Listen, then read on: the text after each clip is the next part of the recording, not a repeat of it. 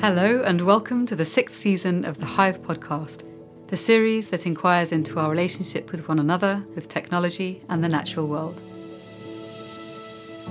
Join me, Natalie Nahai, as we dive into the complex and challenging questions of our time and explore how some of the great minds are forging new and creative paths forward. For more information and resources about today's guest and the topics we explore, you can visit natalienahai.com/The Hive podcast. Thanks for listening, and I hope you enjoy the show.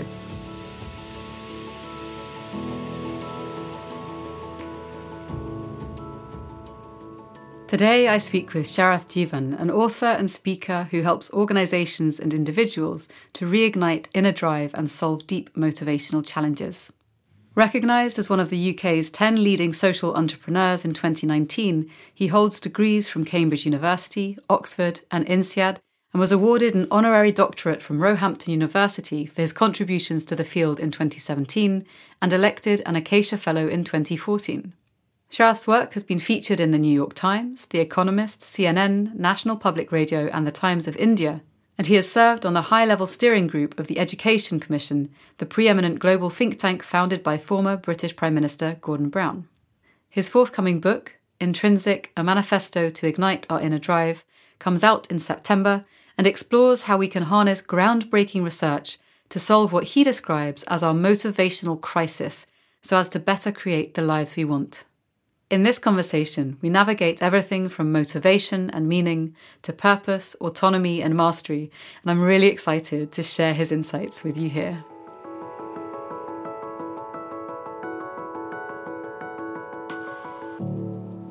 Sharath, thank you so much for joining me in conversation today. Hey, real pleasure, Natalie. So great to have a chance to talk.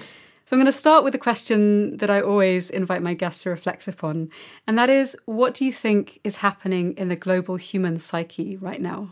Yeah, so I was just reading this great piece, Natalie, by Adam Grant, the psychologist, in the New York Times last week, and he was talking a lot about this concept of languishing. And if you think of the human spectrum, the human experience, you could go all the way from depression at one level, or one side of the spectrum, all the way to flourishing and thriving at the other. And what some of the data is showing is that, first of all, there's been a sharp increase in rates of depression, for example. So UK data from the government just last week showed that the number of people who are depressed has doubled through the pandemic, and especially severe among groups like young women, for example. So we've got that dynamic going on. But I think perhaps an even more worrying dimension is that a number of us who would normally be flourishing and thriving have been pulled into this kind of languishing phase, a sense of, things are not terrible, but they're not great either. And I think all the evidence we're seeing suggests that's a very dangerous place to be long term. We can withstand it for a while, but it's a bit like burning down energy. You kind of burn it, and then there's nothing much left. And I think it's so important we get out of that state. And I think that's where kind of just to locate my work on motivation, that's kind of the frame I'm thinking a lot about as we come out of the pandemic in many countries. And so before we dive into your fascinating work on motivation, which is so timely and poignant right now, I'd like to ask where you're finding meaning at the moment, because obviously a lot of the ways in which some of us get through very difficult times is to locate a deeper sense of purpose or meaning to kind of orient ourselves through. So how might you begin to answer that? Yeah, so I think a lot of this has been, really thinking, I think in pandemic, in the last year, we've been in this kind of almost survival mode is probably not too dramatic to say, because we've been saying, look, let's just get through it. Let's worry about our own health, about the health of our loved ones and our family, of course. And of course, that's been very, very important. And in some countries, at least, we're coming through that. I think you were saying in Barcelona, things are looking a lot brighter, certainly here in London as well. I think it's really important we go back to some of the deeper ideas or the deeper things that really motivate us. Ideas of purpose, autonomy, and mastery that I'll talk more about, because they are really key to actually having really deeply fulfilling lives, and lives where we fundamentally help and serve others. And I think the more we stay in this kind of languishing state, the more risky is that we never get back. So let's talk about some of your work and your intriguing background. So you founded SCIR Education back in 2012. And for those of us who weren't familiar with it, which I wasn't until I came across your work, it's the world's largest initiative to improve intrinsic motivation in the field of education. And the project raised over $25 million in funding to help reignite the motivation of over 200,000 teachers, 35,000 schools, and 7 million children in emerging countries. So I'm really curious to ask, what started you out on this path? Yeah, so for me, I was born in India, and I was just really, first of all, just really admiring what the government had done in building 1 million free government schools across the country. And for the first time for a generation, for a country that was going through deep, economic and social change, there was a chance for every child, and especially every girl, to go to school. But what I also realized very quickly working in that system was that it was a false promise, really.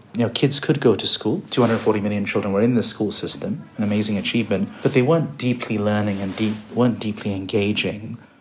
And all of this really fundamentally stemmed with the relationship with their teachers, who had, in a way, lost that drive to want to teach and to be a great teacher. And that's how STIR sort of started off with that core insight and saying, how can we try to resolve that problem of motivation? It felt very, very fluffy, very fuzzy, very hard to sort of solve. But that became the thing that obsessed me for the last 9 years ago till I handed over the organisation at the end of last year. And so given that you have such a diasporic background, and I ask because I have personal interest here, my dad was born in Gibraltar, but with very mixed heritage, and my mother in Iran, but to a French-Belgian mother. I'm really curious to ask how your experiences, both in India, in the UK, and across the world, as you've worked with countless organisations, how that kind of mixed and varied experience has shaped your perspective on what drives us. When it comes to intrinsic motivation, first I'd like to ask you how you define it, but then secondly, I'm curious to know if you've observed cultural differences in terms of how it shows up, or whether there are common threads that seem to transcend context. Great question, Ashley, and I'll talk about the sort of drivers of intrinsic motivation in a second, but just on that cultural question you asked, it really surprised me, honestly, because I thought, is this a kind of fad for pampered Westerners, to be very honest? And, all purpose and all this stuff, what if you haven't got, if you're thinking about far more fundamental things, a salary, a roof over the head, etc. But I think my time working in India really changed me in that way. So I would go to these very slick IT campuses, right? Google or any of these large tech companies had these beautiful campuses on the outskirts of Bangalore or Hyderabad. I'd be talking to executives there to raise money or raise awareness for our work. But I'd be talking to millennials or to next-gen workers who are, software developers or working in the back office of the tech company or in some other role. And the issues in the zeitgeist they were facing was as acute, almost identical to what someone in San Francisco or London would tell me about. And so I think what we learn about motivation, and it absolutely backs the theory, is that things like, the fancy offices, the fancy coffee machine, the beautiful campus, the free lunch, good pay, of course, very, very important. But these are fundamentally hygiene factors. They're things that they can definitely stop demotivation. But once they're in place, they can't deeply motivate us. And, I think of these fancy campuses as great examples of what we would call hygiene factors in that way. So I think, it's what's really interesting, and Intrinsic, my book, is very global. I think talked to people in dozens of countries, looked at evidence across many, many countries. And a key, I think, goal I had was to try and give voice to people who wouldn't always have a voice in books. We hear from Ethiopians, from Ugandans, from Indians, from Chinese and so on, as well, of course, as people from Britain or France or Japan. And so I think that idea to take a global perspective on this issue that really is cross-cultural and cross-cutting, because many of the themes, I think, really do go across cultures. And it's really exciting to see someone actually take a more systemic lens to something which is really, I think, in many ways, at the heart of the human experience. What drives us to wake up in the morning or to look after our dependents or our loved ones. And so let's talk a bit now about your exciting book, Intrinsic, a manifesto to reignite our inner drive. It strikes me that now, as we're coming out of lockdowns in certain parts of the world, at least, this question couldn't be more poignant and timely. And you tackle some of the most challenging issues around motivation and the feeling that so many of us can slip into, which is that we're, simply going through the motions or waking up and continuing just because we have to, or we feel like we have no other option. So what is the way in which you conceive of intrinsic motivation in the book, and why do you feel that it's so important? So I think it's really the core idea of intrinsic motivation is to try and live our lives in a way that's much more fulfilling and basically doing whatever we do, not because we have to do it. So that's the sort of the stick, if you like. Not because there's something promised at the end, whether it's a bonus if we're at work or if it's a trip to Disneyland if you're a child studying. So not without the carrot either. But we do it because it's inherently satisfying and fulfilling in its own right. And what the evidence is very clear about is the more we can live our lives according to those principles, and that's what drives us, Natalie, the more likely we're to be more motivated, happier, and more fulfilled overall. So a really simple concept, but I think because of sort of some of the managerial trends over the last few years, the way that our education systems have moved, all of these things, that simple insight has been drowned out, really. And I think increasingly, I talk to parents in places like Uganda or London or Shanghai, and they feel they are literally putting their children through a treadmill. And the job of a good child is not to help achieve a flourishing child or even a happy child. It's to get them through some crazy exam system. And it's a system of tutors and ridiculous levels of extracurricular activities and so on, all to get into some top university at the end of the day. And the same way it works, so many people are sleepwalking through their work and waiting for the hour hand and the minute hand to hit the 5 or 6 o'clock dial and switch off. You can live that way, and many people unfortunately do, probably billions of people around our world, but it's not a very deeply fulfilling way to live. And I think the promise of Intrinsic, the book, is that there's a much better way to live, and that better way can be ours, and it can be ours now. I'm curious, as you're describing that, I was thinking today about a particularly sticky stage of the book process that I'm going through right now, which I'm not going to speak to in much detail because I just get angry. But it did get me thinking. I was like, I'm speaking with Sharath later. Maybe I'll bring this up. There are certain things that I feel that, and maybe many of us can relate to this, but that in my life that I feel are good to do, that I should do, that allow me to do things that I enjoy perhaps more. I don't, there are aspects of the writing process that I don't particularly enjoy, but there are lots of instances in which we end up doing things that's hard for us to find pleasure in or purpose in, but they serve some bigger goal. And so from that perspective, given that so many of us maybe aren't able to have the dream job or are going to be coming up against challenges such as these where we have to get through a challenging period in order to be able to do something that gives us greater sense of satisfaction, are there specific ways in which we can maybe re-engage with the thing that we're doing so that it feels less of a punishment or a means to an end and something which we can actually relate to in a different, more intrinsically motivating way? Definitely. And if it's okay, can I ask you what particular bit? I've gone through the process myself, and I've had lots of trauma as well. But I had a great editor. But what was most painful about these last few weeks? The design side, because I'm a designer as well as other things. When you have competence in a particular area and you butt up against bureaucracy and opinion and stylistic differences, that's the thing that I find quite difficult, especially when it's a baby that you spent a year toiling over. So I guess in that example, let's take that as a real example. I think, as you said, that idea of purpose. So I define purpose as really about knowing how what we do in our work, and in this case your book, of course, Natalie, helps and serves others. So I guess one way of thinking about that is to say, well, look, I may have a different view, but my publishing company's got a view of what will sell on a bookshelf, and they may pick something that they believe from their experience works there. It will get to more people as a result, even though it may not have been my ideal design in that example. So that there's ways, I think, of thinking about that broader purpose. And look, ultimately, my goal is to help and serve others through the message of my book, and helping change mindsets and behavior might be one way to go. The other thought, though, is actually sometimes to look at the issue at hand and just say, is there a way to communicate to the other person why it's so important to my motivation? And just give me an example of another job, like in teaching, for example. So many of our teachers now across the UK right now spend hours a week entering data into spreadsheets. And, it has to be done a bit like what you said about, it's all part of the process, but that's not why they came into teaching in the first place. They came to ignite young minds and inspire a new generation, not to crunch Excel. I think what often I find happens is that we don't communicate what I would call the cost of an action. So why is this time being spent? So what's the cost of that on me as a teacher? It means I can't prepare my lessons at the same depth I could. It means I can't go and really address the kids in my class who are struggling and build a deeper relationship with them.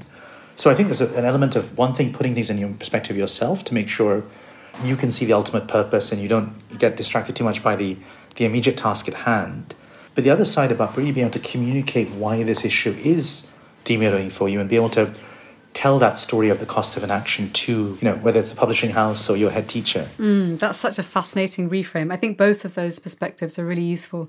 One for, not losing one's sanity and the other also for being able to clearly communicate without getting lost in the sticky emotion of it. Because I think, when we're talking about motivation, and you give the wonderful example of teachers, and actually both my parents were teachers, they've retired now, and my dad taught me physics at A-level.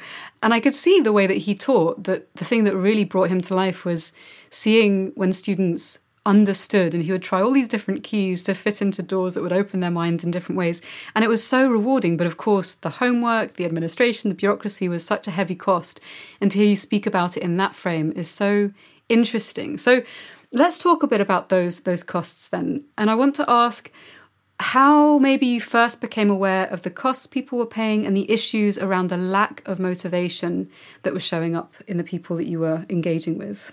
Yeah, so let's take work as an example, actually, in terms of, we're going to spend on average about 90,000 hours over our lifetimes working. And that's without taking into account what's certainly going to happen, which is our retirement ages will probably, go even further out. So that might become 95, maybe 100,000 hours over time. If you take that piece, those 90,000 hours can be hours of real deep flow, of motivation, of a real sense of purpose that, we're ultimately helping and serving others. But for many people, it's a deeply disengaging experience. And some of the Gallup data that I've been seeing, this is pre-pandemic, but showing that 85% of employees are either disengaged or deeply disengaged at work. And okay, there's a financial cost. I think the cost McKinsey has estimated is about $7 trillion a year in lost productivity because of that. Just to put that in perspective, the pandemic stimulus bill in the US was about $1 or $2 trillion. So this is a massive cost to us economically. But I think more it's that sort of psychological cost, that these are hours that we could be really achieving deep potential and really helping and serving others better. So a lot of what I did for the book was talk to people all around the world in all kinds of occupations. So everything from, top politicians to editors of The Economist to bartenders and to accountants in places like China. And what came from the key insight that came from all this was this idea that at work, our purpose is really about helping and serving others. All jobs, if you think of how we started off as cavemen and we took different roles around the fire, it was all designed around that. And, I would challenge anyone to name, any job really that doesn't ultimately help and serve others. But the challenge is we've sliced and diced modern organizations in such a way to distract and take away that ultimate purpose of our work. So let me just give you an example. Like, you talk to an accountant and they'll say, look, I had a really tough month. My manager was really tough. I was slightly late on my monthly management accounts. But the problem is they're seeing their job as producing the management accounts each month. But if you really take that lens of, look, my work is here to help and serve others, actually what they're doing is helping provide really important information to keep the company solvent, which is no mean feat, especially in these times. Healthy cash flow, so staff can be paid on time, and creating great products and ultimately can serve their customers. And their job is to really counsel and advise and inform others so they can take better decisions as a result of these management accounts. So I think what I found very quickly, and certainly the work environment is just one example. The book is very broad and looks at a whole range of domains, from parenting to relationships to our citizenship as well. But in the work domain, there's huge untapped potential, and it doesn't take a lot of money to unlock this. It just takes, as you said, a way of reframing and rethinking modern work, and it takes some leadership as well.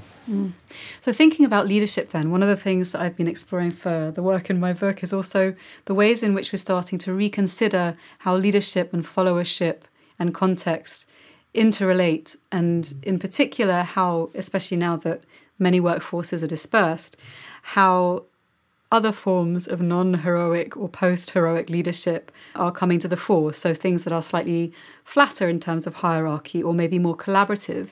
And I wonder if you've seen if there are specific forms of leadership or styles of leadership that engender a greater sense of connection with purpose and motivation. So it's a great question, actually. And I think one of the things I found as a key theme of the book is this idea of what is a leader really meant to do? And I think someone I worked with for many years, Joe Owen, another great management writer, often talks about leaders taking their organizations to a place it wouldn't have got to otherwise. Mm. And what I found in the book from a motivation point of view is that to take that one step further and say, actually, I think leaders take people they lead and ultimately serve to places they wouldn't have got to otherwise. And the core aspect of a leader actually is to be a great talent nurturer. And by that, I mean not managing someone by performance, by saying, I'm just going to take the best people, I'm going to hire the best people out of a top university and manage them, expect them to do well. It's saying, I want to help that person that is in my team or in my organization be the best versions of themselves they can be. And, some of the forces we've seen, around inequality in income and opportunities and places like education that I care deeply about, what they tell us, I think, is that we need more and more nurturers to fulfill everyone's potential. I think movements like Black Lives Matter, Me Too, etc., have really shown, yes, they're about injustice, racial injustice or gender injustice, but ultimately about this vision of a world where all of our talents can be recognized and nurtured. And what I identified in the book is a set of behaviors that great leaders do to nurture people in that way. They're not the behaviors we normally expect, but they're critical behaviors and a way of seeing their own motivation that really unlocks potential in those people that they lead and serve. So I'm captivated by your use of the word service, because when I think of people in positions of leadership, I can think of a few wonderful individuals who I would definitely identify as being people in the service of a greater cause or in the service of employees, etc.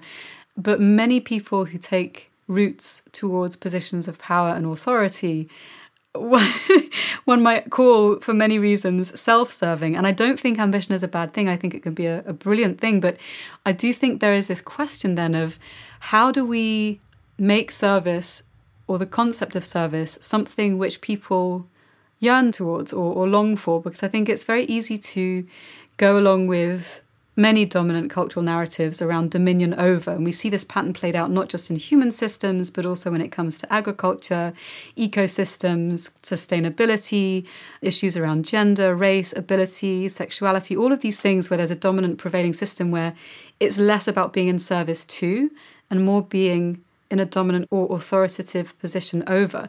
Do you think that there are ways in which to help people to understand the power of service, the beauty of service, and to start to change these narratives around what service can mean and why it can be so helpful? I do think it's possible, Natalie. And I think for the book, I actually looked at our political masters or leaders and our role as citizens as one of the key chapters in the book. And the question I was trying to ask and hopefully have some early answers to was, why are we in this kind of very dysfunctional politics today, in many countries, honestly, both in the West and the East, where we're increasingly driven by personality politics. And as you said, it almost feels like politics has become a self-serving route to keep individuals in power rather than really serve whole populations and whole citizens. And what was coming from these insights in the research, I talked to many politicians around the world, in House of Lords in the UK, for example, in the States, etc., was that there's this really fine line between purpose and leadership and outright narcissism. And what happens, I think, is because of the pressures of social media, whether it's Twitter or even press scrutiny now, it's got to such a high degree, leaders increasingly are centralizing power. So they're saying, look, I can't trust anyone else, so I'm going to have a kitchen cabinet. So they may have, in the UK, maybe 20 ministers in the cabinet, but actually 4 or 5 of them, and you probably know all of them now in the UK, really decide the fate of the country. If you think of how ridiculous that is, the complexity of a country like Great Britain, it's 50, FTSE 50 companies. No company could ever run like that. But because of that fear of scrutiny, I think there's that centralization of power. Then what happens is you have, in the UK, there's about 100 ministers at one time.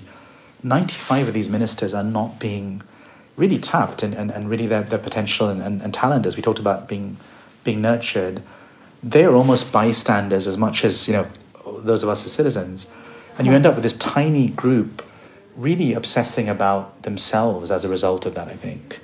So part of what I'm trying to encourage on the government side, talking to governments around the world, is that how do you create more autonomy? This idea that you've got really talented people in your ministerial forces. How can they all lead the areas they're meant to lead? And autonomy, that key, another really key ingredient of intrinsic motivation, where you're at the wheel of the car, you can drive in the way you want to.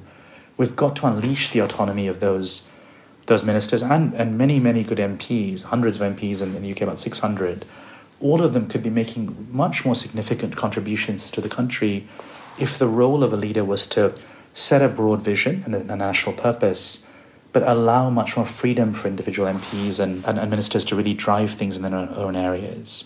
So that's just a political or government example of that point. But I think what happens is when we confuse a nation or a company or an organization with a person, narcissism is almost inevitably an outcome. And we need to try and change that dynamic, unleash the motivation of the whole organization or the whole country. I love that concept. I think it's very exciting, and I think it's something which could radically transform how we relate and how we structure our systems. But of course, it requires a relinquishment of power, which hopefully your book will help to assess and enable people to analyse so that we can forge more generative systems with more people tapping their potential. So let's talk about those 3 core concepts that you write about in the book and that you've mentioned throughout this conversation. So you mentioned purpose, autonomy and mastery as these key elements that lead towards or contribute to intrinsic motivation. Can you tell me a bit more about what they are and how we might better work with them or attain them? Yeah, so think of being a car, Natalie, where the purpose is really the destination you put in the GPS. It's the North Star. Where do we want to try and go? And that's almost always in that question we talked about that direction has got to help and serve others deeply.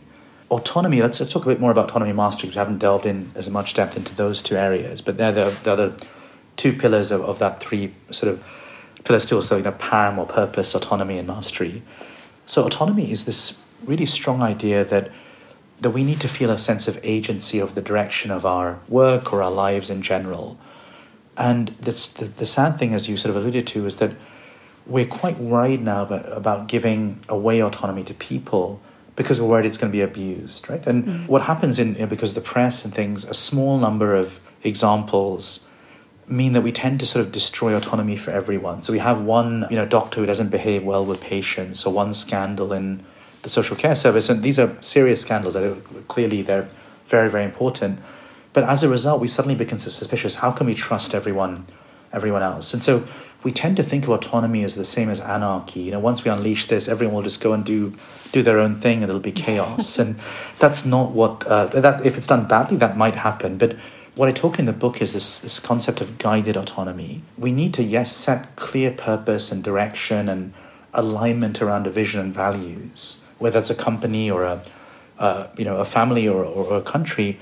But once that's said, we can then use that as a frame to help people see their autonomy.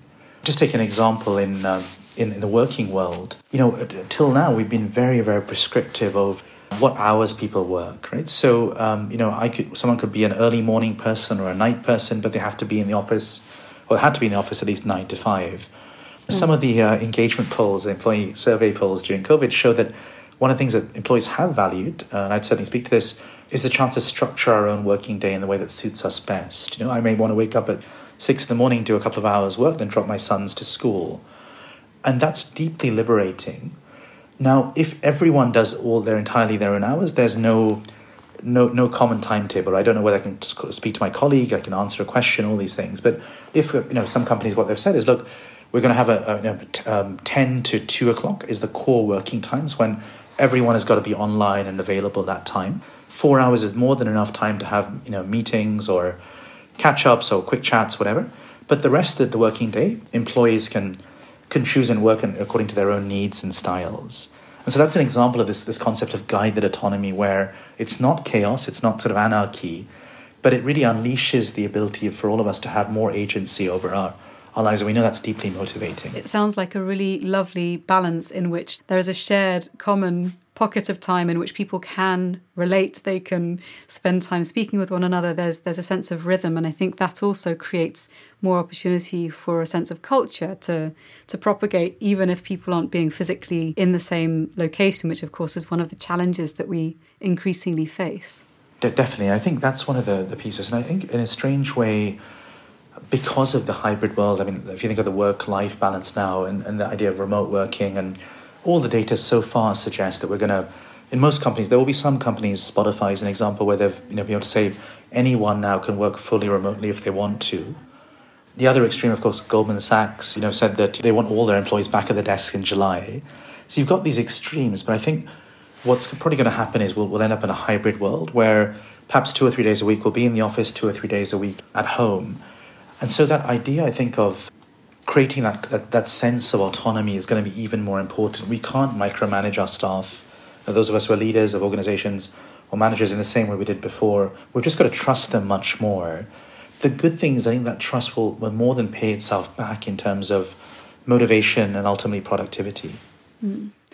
So one of the other themes that you touch on in your book is a sense of alienation that can arise or emerge in the face of vast and complex social problems. And so given these challenges, and you've touched on some of them, we talked about the Black Lives Matter movement and the Me Too movement, and also issues around sustainability and climate change, how might we better motivate ourselves in the face of these seemingly intractable issues, especially as a society and for those leaders who are in positions of power and who do want to make change?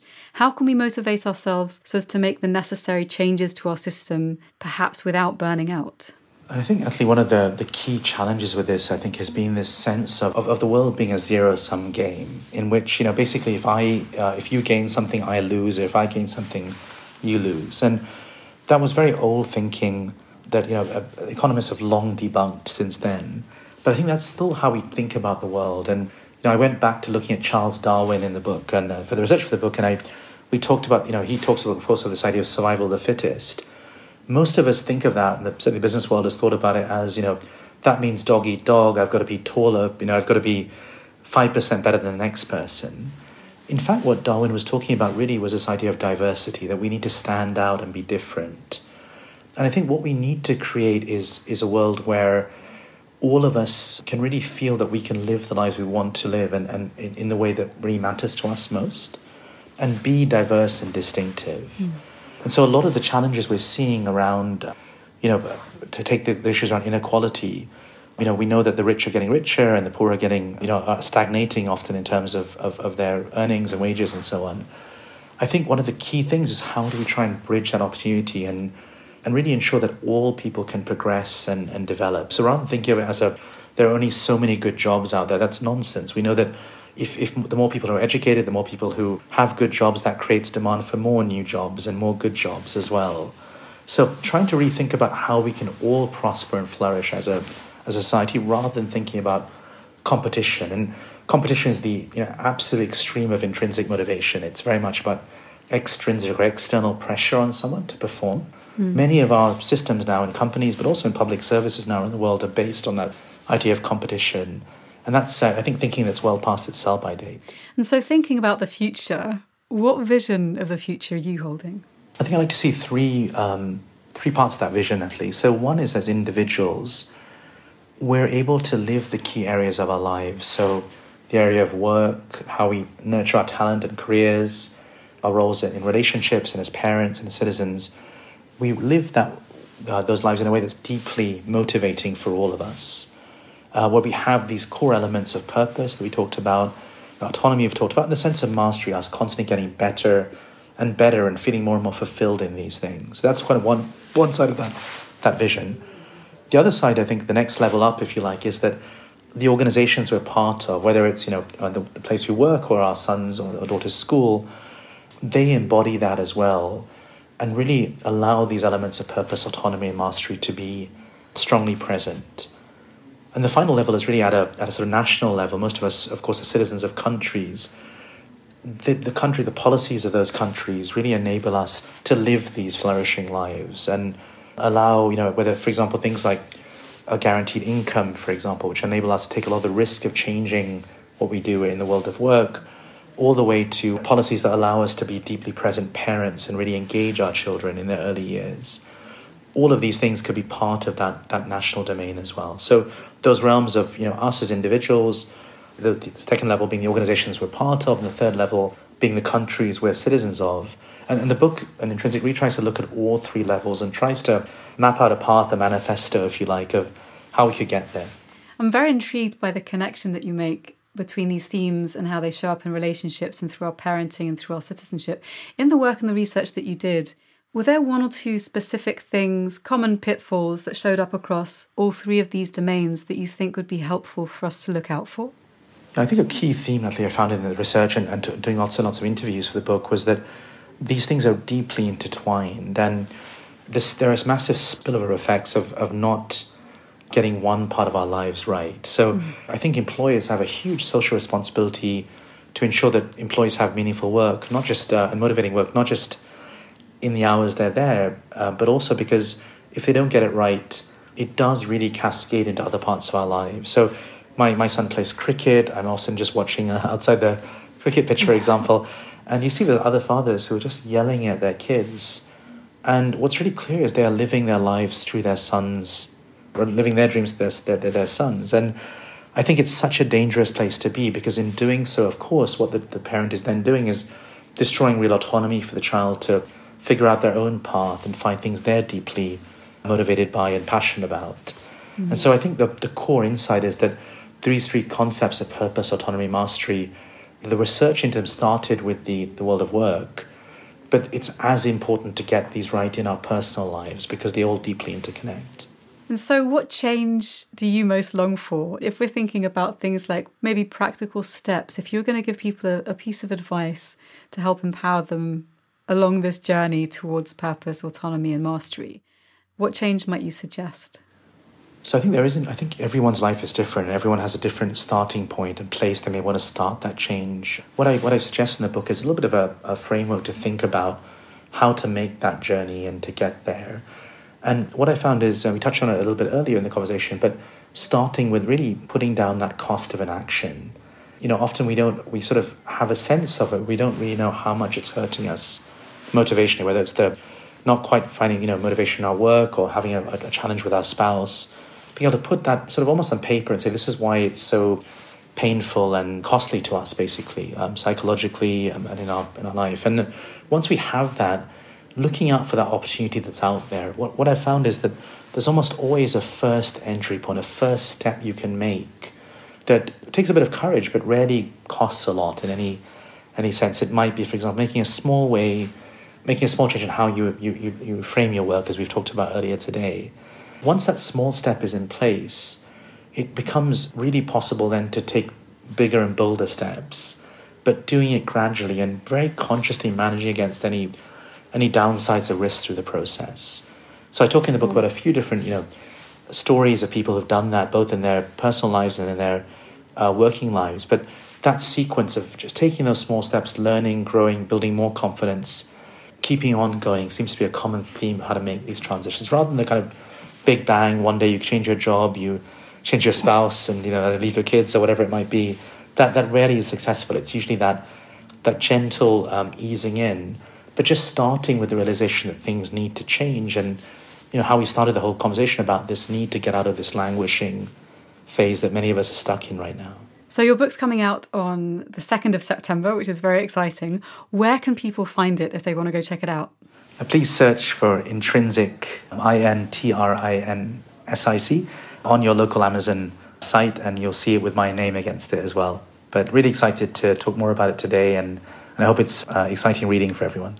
And so, beyond your wonderful book, what book has most captivated your imagination recently, and why? So many that have really come to mind, Natalie, as well. But one that I think I really enjoyed reading as part of the research for the book was a book by the late Clayton Christensen, who was a former Harvard Business School professor. He died last year, very sadly.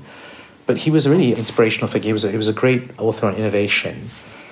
He created sort of new models for thinking about entrepreneurship and so on. But he wrote a deeply introspective book a few years ago called How Do You Measure Your Life? And in it, he talks about many generations of Harvard Business School students that he taught, and obviously there's some of the brightest people in the world who are on that program, but just how, even for such a smart group, they didn't always know how to, often actually didn't know how to anchor their lives on things that were really important to them motivationally. So they would, take jobs that were high paying, high status, but not jobs where they had that deep sense of purpose of helping and serving others. And what he found is it was fine for a while because they were paid well and they got the nice house and all these things, but they hit a plateau a little later where they realized that what they were doing was not really deeply meaningful and motivating. And actually the costs of that had spilled over into their personal lives. They were, they had increasingly transactional relationships with children and so on. And it was just a really cautionary tale that, one view is, if you're smart enough, you can get around this. I don't think that's true at all. It's more about being able to think differently about our world and being open to rethinking many of the assumptions that we've been drilled into since we were young about motivation.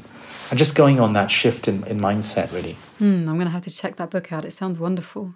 So thinking then about all of the different themes upon which we've touched in today's conversation, if you were going to give people, the listeners, a question you might like them to dwell with right now, what might that be? I think really given the times, Natalie, just thinking for a few minutes and saying, how does this current period of languishing that we talked about, how is that hurting us? What is it doing for our sense of purpose, of work, and our sense of helping and serving others? What is it doing for us in terms of our key relationships?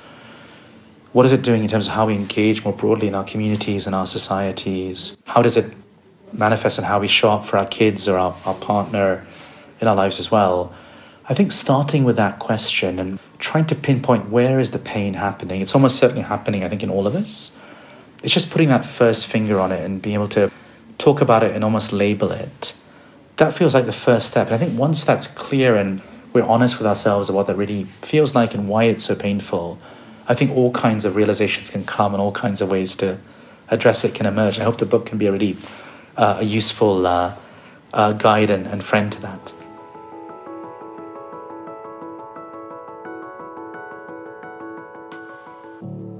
Thank you for listening to the Hive podcast with me, Natalie Nahai. If you enjoyed the show, please do give it a rating and review as it helps to reach new ears. And for more information, you can visit natalienahai.com/the Hive podcast or reach out to me on Twitter @Natalie Nahai. My thanks to Caro C for producing. Thank you for listening, and I look forward to sharing more with you in the next episode.